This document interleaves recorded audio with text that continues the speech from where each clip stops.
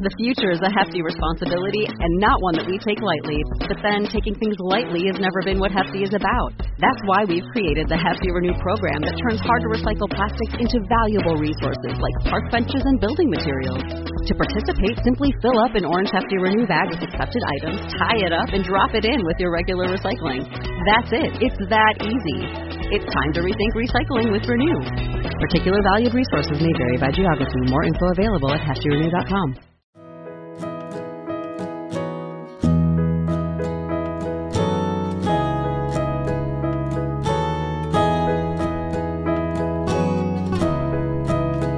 Welcome to Everyday Motherhood, the podcast that inspires you to pause, connect, and play more every single day. The podcast that's focused on you, the mom, to help you fill up your cup and rediscover the joy and love in your everyday life. We can't parent alone, and parenting is too serious to be serious all the time. Thanks for being here. My name is Christy Thomas. I am the founder and developer of PlayForLifeMoms.com. Let's jump in. Quick note, this was recorded at the end of March. I am so excited today to welcome my friend, Colleen Kessler, to the Everyday Motherhood podcast. Colleen has her very own podcast, and it's called Raising Lifelong Learners. That's right, isn't it? Okay, I got it right. Yeah. Phew. Welcome, Colleen. Thank you, Christy. I am so excited to be here. I have followed Colleen online for years, but then last year I got to finally meet her at a homeschool convention, and I feel so lucky to have met her in real life and continued a friendship. And now she's here to talk about play and anxiety in kids. So let's talk first about kids and anxiety. What can you tell us? Okay, that's a big question. Okay. Just like anything about anxiety. I know, that was a hard one, wasn't it? Let's talk about you. Do you have a kid with anxiety that you've blogged about and some struggles? You have some personal challenges here, right? Okay. I do. So just a little bit of my background first. So I have a master's degree in gifted education and worked in the schools for a decade and a half with kids who are gifted and twice exceptional, and a lot of gifted kids, a lot of kids who have any kind of advanced intelligence or creativity, also kind of process the world in varying ways in other aspects of their abilities. So we've got kids who also struggle with dyslexia or learning disabilities, attention deficit disorder, hyperactivity, and then anxiety is a big one because oftentimes these kids, they can process things at a much higher intellectual level, but their emotions are still that of a little one. And sometimes, and actually oftentimes, their emotions are even lower socially and emotionally beyond beneath their years. So, for example, you could have like an 8-year-old who can talk and understand things like a 12, 13, 16-year-old, but they're still behaving and emotionally like a 6-year-old.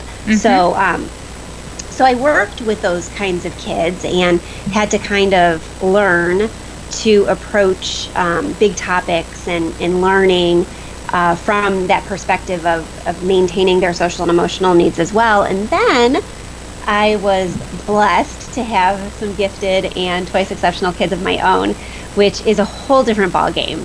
It's one thing to teach them and see them all day, during the day, but it's a different thing to raise them and be there all day and all night with them because there's other sides that you just don't see. And I often joke, and it's not really even a joke, really. I wish I could go back to some of those parents whose kids I taught and just apologize and say, "Oh, I get it now. You totally were telling me everything that was going on," because it's big. Emotions are big. My oldest struggled with anxiety a bit when he was a kid. He saw a psychologist from the time he was like 7 to 10 or 11, and managed to start to kind of take it and control it and accommodate for it himself pretty early on. And we think, the psychologist and I, that his anxious feelings and I don't know, propensity towards stress is a byproduct of his really high intelligence. Yep. He's profoundly gifted according to IQ tests. And so he's always a big and deep thinker, and he's got lots of existential fears and worries and kind of worries like about why he's even here and if there's purpose for him and stuff like that. And it's not true anxiety disorder stuff. Right. It's more a byproduct of his thinking. Yeah. Yeah. The big gifted kid at nighttime thinking about death when he's a 4-year-old in bed. Exactly. Sort of thing. Exactly. Yeah. And then our third child is diagnosed with generalized anxiety disorder, and she struggles. We never kind of know when something's going to trigger an anxious feeling or a meltdown or a panic attack. And so we've really dived deeply into understanding that whole animal that is true anxiety disorders and the chemical piece of it that, you can't always plan for the triggers, and you don't always know what's going to happen. For example, actually, earlier when I sent her to bed before you and I got on, she went upstairs and I had forgotten to hug her. And I was giving my 7-year-old a big hug. We call them squeezy hugs. Mm-hmm. And I said, can you go up and get Logan? Because I forgot to give her squeezy hugs. And he went up to get her and brought her back down. And she came in with these wide eyes. And she's like, what? And she was really disrespectful and short and clipped. And I'm like, I just wanted to give you a hug. And she just melted down because she assumed that she was in trouble, which then triggered the worry about what she could have possibly done. And then she realized she was mean to me and all I wanted was a hug. And then she started feeling, she kind of triggered, her anxiety triggers depression. And so then she was just crying in a puddle because she was mean to me and all I wanted was a hug. And you never know what exactly, she was anxious about coming and getting in trouble. So she put up this defense wall. Mm-hmm. And then because she's also so emotional, just melted down when she realized that there was nothing there. You just never know how it's going to trip up and how it's going to manifest. Yeah, that's really real and really hard stuff. And the loop back, I always thought as a classroom that I always needed to go back to my parents when I was a classroom teacher now and tell that I was sorry too. I would have been a better public school teacher if I had my own kids already. Living with kids 24/7 changes how you see everything. It so does. What did you teach? Middle school, math and science, and then 3rd grade. I loved 3rd grade. That was one of my favorite things to teach. When I was a classroom teacher, that's what I taught. Oh, give me 6th graders all day long. I love myself a good 6th grader right on the edge of everything, who thinks they're so big, but they're really just, cozy little 5th graders still. Yeah, I like the 3rd graders because they came in still babies, and by the time they left, ready for 4th grade, it was this huge transition, and they were their own people and their own kinds of learners. And in the beginning, they were still those little 1st and 2nd graders, and so you got to see that transformation from baby to person kind of thing. Mm-hmm. I loved that. Yeah, I think that's the magic of 6th grade for me, is that they have the tough candy shell, but the sweet chocolate still inside, because they're really cozy. The 6th graders are, if you can let them be defensive for you. So let's talk about anxiety in kids. So you have some experience. So when you know that big things are happening in the world, like right now, are there things that you do differently as a parent because you know your kids already have predisposition? Yeah, and I want to say too, before I even talk about that oftentimes apples don't fall far from trees. So chances are these kiddos who struggle with anxiety to some degree also have parents who struggle. Yep. And I think that especially in times like right now where there are big things happening and real things to worry about, we're worried and we're anxious. And then we're also beating ourselves up because we know we gave our kids that propensity to anxiousness. And so we need to be really grace-filled towards ourselves and let go of the guilt that is natural to have when we think about oh, she's melting into a puddle because I did that to her, because I'm worried about all the big things that are happening. So first, we need to take care of ourselves in these kinds of times. We need to make sure that we're feeding our own souls. If that means like you're introverted and you need to shut yourself into a bedroom like for a half an hour every single day, do it. Be really open with your partner and make sure that everybody in the house has your back. My kids know. I just tell them that I'm introverting, and they know that I just need a minute to myself. Sometimes they're better than others about that, but you really need to take care of yourself. But then secondly, you need to be really, really cognizant of the different moods surrounding your kiddos. And like what they're seeing and hearing. You've got to be careful about what you're talking about in front of them, what kinds of things you have on. We have not had, up until actually recently, we have not had any network television, anything with commercials and stuff. Everything we've ever done has been streaming, and it's been highly regulated. And that's because we have kids with anxiety. And I never know what is going to trip them up, so I'd rather them hear things like through me, or at least me be there when they hear it so we can talk about it.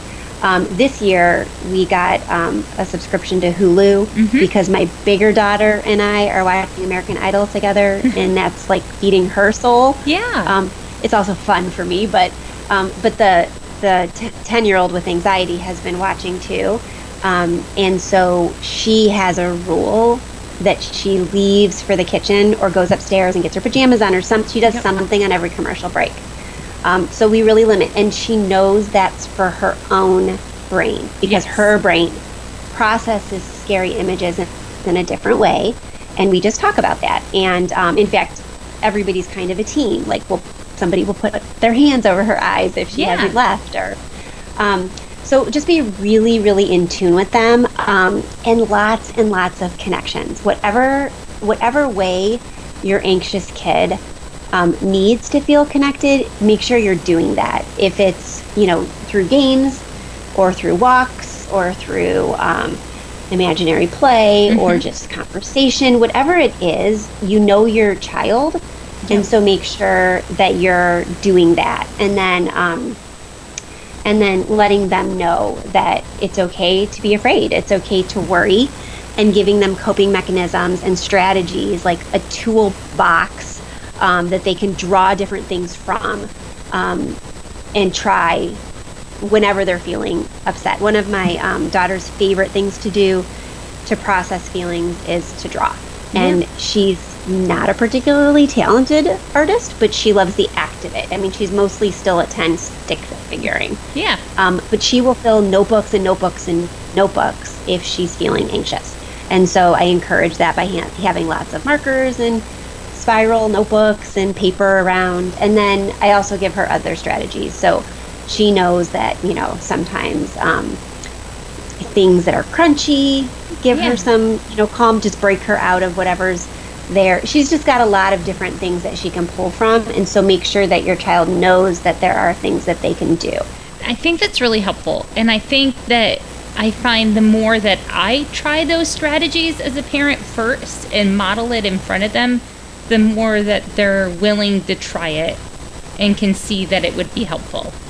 So that's my advice here, that Colleen has this amazing deck of cards that's a anxiety toolkit, right? Is that what it's called? Yeah. And it has 96 ideas, and I've been flipping through it and picking ideas and modeling me doing it, and then inevitably a kid will show up next to me in the middle of me doing it, because I've chosen the path of not inviting them on purpose. That's been my strategy with this so far. Because I know that there's like a latent level of anxiety in my house right now, just from the atmosphere of everything going on. But I didn't want to force them into it or make them talk about something that they weren't ready for. So I've been just picking strategies, and then they piggyback onto me. Like today, we looked at the clouds and we talked and had a really mindful moment. But I don't know if I would have gotten a kid out there if I would have said, let's go do this. Yeah, I loved that you did that, because that's such a powerful thing for our kids to see us using different strategies and then know that they can do that too. When I first created the Anxiety Toolkit, the deck itself, and they came, I was, of course, showing them to the kids because they had been watching the whole process of producing this physical thing. Yeah. And they were excited too, but I had a deck on my desk because I was like showing it during Facebook Lives I did and other times just to kind of get people excited about it and just talk about it because I was so excited. Mm-hmm. And one day I was getting ready to do a Facebook Live and my deck wasn't on my desk. And I'm like, did anybody see my deck? And nobody saw it, of course, right? Nobody admitted this. And so I got another one out of the boxes and did my Facebook Live. And later, Logan came to me, and again, she's my one with anxiety disorder, and she said, I'm sorry, I took it. She said, but I was looking through it, and I remember you doing some of those things with me when I was littler, and I didn't know that you were doing them to help me with my anxiety, and it was really fun to look through them and think about the things I want to do again. Aww. And so that moment was really sweet, and I've seen her, I just gave her that deck, and it's upstairs in her room by her bed, and it's really sweet to see her trying different things, and I hear her, when her brother is getting frustrated or whatever, use some of the words that I know she's pulled from the deck to like break him. There's a strategy in there that I just call count red cars, and the basis of it is like, I love that one. We have done that since actually my oldest was a teeny tot, because the whole point is you're in a situation where you can't change your reality. Mm-hmm. You are driving a car, and whether they're melting down for an anxiety reason or just because they don't want to be in their car seat, you can't stop every time they're fussy. And so getting them to switch and change paradigms and like look out the window and count red cars is a simple thing to change it up so they get their mind off of whatever it was that was bothering them. And so I've heard her doing, look out the window, count how many blooms you see on the tree. It's just been really sweet to watch her kind of adapt that and use that in different ways with her little brother. I love that your family uses this as like a team thing, like with the TV and helping her leave the room with commercials, and now she's coaching her brother through it. How did you create a culture like that? Oh, I don't know if it was like any one thing. There was definitely from the beginning. So we had our oldest, there's 5.5 years in between our first and our second, and then we have 4 kids. And then the other 3 are kind of like clumped together in kind of a normal pattern. And it was really easy for that first one to feel like his space was being encroached upon. And then he was not an athlete or anything like big and tangible, and didn't perform in any way. And so when the second one came along and started performing and doing different things that were more visually out there and getting accolades for it, we just started talking more and more about we're all a team. Everybody has different strengths, everybody has different weaknesses, and that's what makes our family interesting and creative and strong. And so we try to talk about something good that everybody's doing. And for a while, we actually probably should get back to this because we did it a lot when they were younger. But we would always share something great about their day at the dinner table. Yeah. And then, periodically we'd change it up with having them share something great they noticed about each other. And just always trying to keep it positive. And then we would talk about, something that they were thankful for, and then something they wished that they could change each night before they went to bed. And we talk globally as a family and always talk about us as a team. In fact, there's a really old post on my site. We have a family mission statement. Oh, great. It's old. The post is really, I don't even know if the images work on that post anymore. I should probably go look at that and update it. But it's about developing a family mission statement, and then from that mission statement, using that kind of as the guiding force of our family so that discipline doesn't become an us versus them thing. Yeah. It's like, our family mission is to spread kindness, and you just chose to say XYZ about your sibling. Are you choosing to uphold our family mission statement? No. Well then, and then whatever our family consequence at the time was, it usually is an extra chore. And so that's what they would have chosen if they had chosen to go against our family mission. I like so that. that's kind of how we've built that culture a little bit, just because we keep everything focused on that mission. Mm-hmm. That's a good framework to have. It's nice to always have, it's easier to make decisions, right? When you have an overarching, so when those hot moments come up, you know what your big goal is. I really like the idea of always starting with the end in mind, right? From the Covey books. Yeah. Yes. And that helps a lot. So have you been playing more with your kids during this at all, or finding that your kids need to play more to help process all the changes? Yes. Yeah. Actually, so in the beginning of all of this, we're entering our third week as we're recording this, as the stay-at-home measures have happened. And in the beginning, we were kind of all thrown because my oldest and I were traveling, and then in the middle of a convention that I was speaking at and he was helping me work at, we got closed down in the middle of it, which was extremely traumatic for him in particular. And actually, because of that, we've seen a lot of kind of a regression anxiety-wise. And we've had a lot of late night conversations, because that's when you talk with teens. But we were thrown in the beginning to this like new normal.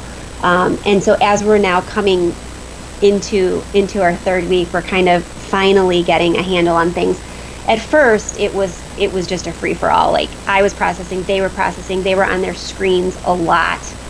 And so if you're still in that situation, any of your listeners, it's okay. It's really okay to just like plug them in for the day and let yourself regroup, and then come back later, because nobody's damaged by multiple days in a row of screens if you need it to refocus yourself. If that's what you need to be safe. We're coming out of that, right? Yeah. Yes. It's a safety mechanism. Yes, it is. And then you want to then change things up. So what we've been doing lately, because we lack executive function skills and control over the impulse to immediately go on to Kindle Fires and Chromebooks, is I've actually been locking them up in the file cabinet in my office, along with the remote controls for the television and the Nintendo Switch controller. So there is no access to any kind of media at all by any person other than me, who has the keys to my file cabinet. So we start our day with lots and lots of unplugged time. The little two, and by little two, I mean they're not super little. They're 7 and 10. Right. But they little do. For you. Yeah, they're my littles.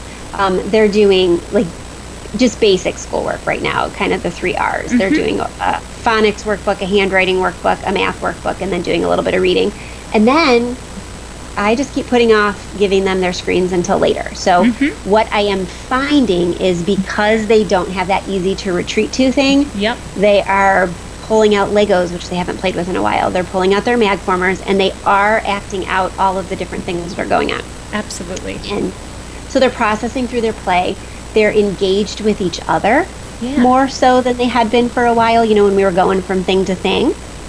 And they're adventuring together, and they're looking for each other. I have caught my 17-year-old teaching my 7-year-old how to play chess. Aww. And it's very sweet, because that's not the norm. And then the 10-year-old and the 13-year-old singing Broadway show tunes together. And so, yes, they are playing a lot more. I'm not a good get down on the floor and play mag formers or Legos person. I've never been. I can play board games. I can go for a walk. I can look for cloud pictures. I can do that kind of play. I can play with words, and I can dance, and I can sing, and I can cook and play with ingredients and mess with recipes. And that's okay. They have each other for the mag former and dollhouse play. And then they have me to mess around with ingredients and, create a recipe together, or go out on the deck and, see if we're hearing bluebirds on our property, or whatever birds, robins. And we are all relaxed. I would say that we're relaxing more, and we're relaxing in kind of hilarity. We're laughing more. we're being silly, we're tickling more, we're chasing the dog more, we're throwing, playing catch and fetch. So definitely more play than we've done in a long time. Same here. As for our homeschool, for the younger two kids, my 8th grader's going full steam on some things on her own, but the other two kids are definitely just the 3R sort of things and a lot more creative play to give them some control over it, right? So when you look up the definition of play, I was talking to Peter Gray about this the other day, and he reminds everyone that play is something that you have ultimate control over. You can't be forced into it, and there are rules and structure, but it's like 100% yours, the sculpt. And when you are a kid playing with another kid, you're buying into that. It's really hard to play like that as an adult. My 7-year-old has been asking me to play some of his pretend games, and I try, but I have to set a timer. Like, I can only play it for so long before I am no longer a good playmate for him. Yes. And I love that Peter Gray says that. As you know, I'm a fan as well. And I heard him talk about, it was all about play at a master class a couple summers ago. And that idea of the unstructured freedom is something that I'm definitely trying to give my kids more of right now.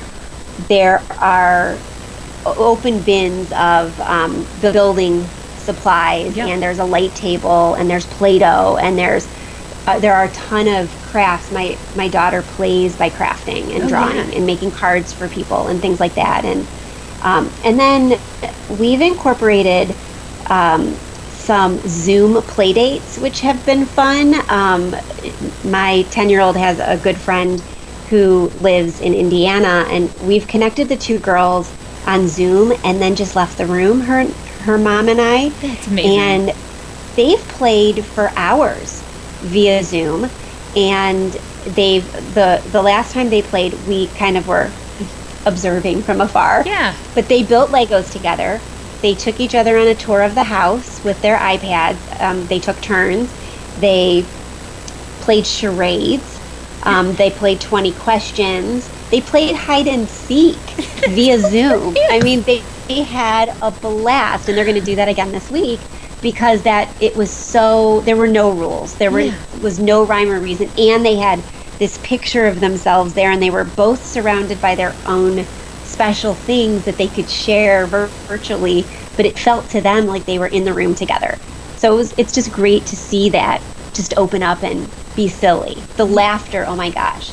We haven't had laughter in the house like that because it's a different kind of laughter when you're with your siblings and your parents all day, every day right now.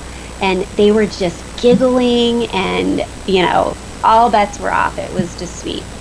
I love that. That is, I have to say, we've experienced that before, but we haven't done it yet during this quarantine period or social distancing. But every time we move, we have play dates with the people that we've left behind for like a good 3 months, and then people start to fade a little bit as moving goes. But those magical laughters from friends from far away, like it's a whole different sort of joy. You can really see what a gift technology is in a moment like this. Yes, definitely. And then getting them, outside if you're able to is so amazing to watch too, because they don't have, you're not going to a playground or a play date like that structured. You're just like, get outside. My kids, my two younger ones, so we just moved to this place where we're living now, and we have just under 5 acres, which is such a gift during this time, because the last place we were at was super teeny with a postage stamp lot, and it was like a step out of inner city. And so they have this space, and I was laughing yesterday because we've had a lot of rain, and we are finding that our yard is very muddy. And they both came to the door, and they're like, within 5 minutes of being out there, and they're like, well, we need to change. I fell in a mud puddle. And I'm like, it's what you're supposed to do in your backyard. Go get completely muddy, stay out there for an hour or more, and then we'll strip you down when you come in, clean you off, get you all cozy, and get you some hot tea or something. But go get muddy. And they're like, really? It was so foreign to them. And then they were just gleeful. They came in with rosy cheeks and had been out forever. That is awesome. Yes. So how are you taking care of yourself during all of this, or even normally, because you have kids with anxiety all the time and you don't know when it's gonna rise up. So how do you take care of yourself as a mom? What's your self-care tip? Yeah, that's hard. So it is really hard. So any parent out there who has kids with any kind of special needs, it's not only incredibly difficult to take care of yourself, but it's incredibly crucial to do so, because you can't help a special needs kiddo without being healthy yourself emotionally and physically. I'm unorthodox in my way of caring for myself. I can be on with people and be in the moment and see lots and lots of people and almost seem extroverted. But when I'm done, I hit a wall, and I really need alone time to recharge. And so we have, in our normal homeschool life, we don't start anything, including co-ops, until after 10 a.m. And so I stay up late. I read, I work, I connect with friends on Voxer or whatever, or I just sit in my quiet room with my twinkle lights. I have Christmas lights all year round in my office because they make me happy. And I don't go to bed until usually after midnight, but I also don't force myself to get up and make breakfast.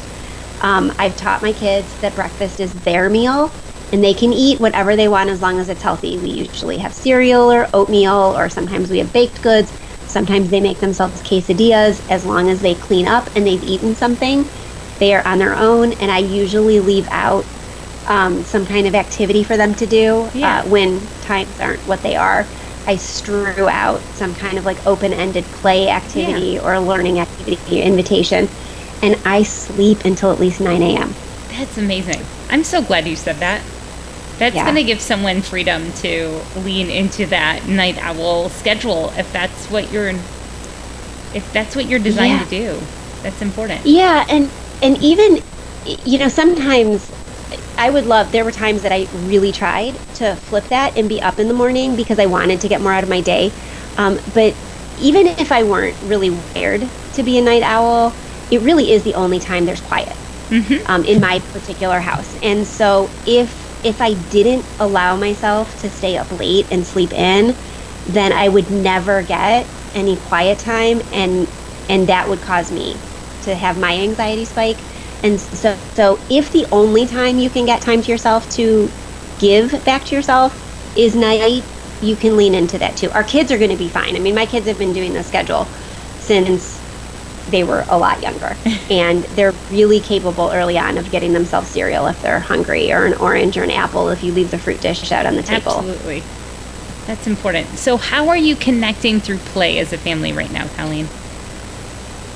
We are playing games every day. At least one game. They're playing more with each other, but we commit to playing one at least. Like that.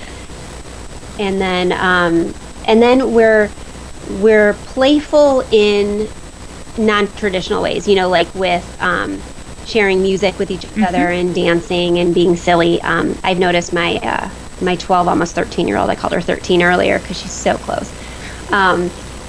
Just her loosening up too and being silly and trying to cover me with kisses, because that's what I used to do with her when she was little, and she knows, I'm like, please don't touch me, and she thinks that's hilarious, and she's giggling too. So anything that makes them giggle, I'm trying to do a little bit more of. That's fantastic. Well, thank you so much for being a guest. Where can people find you online again? They can find me at raisinglifelonglearners.com, and everything is linked there, my podcast and my blog, and all of the resources, including the anxiety toolkit that we were talking about earlier.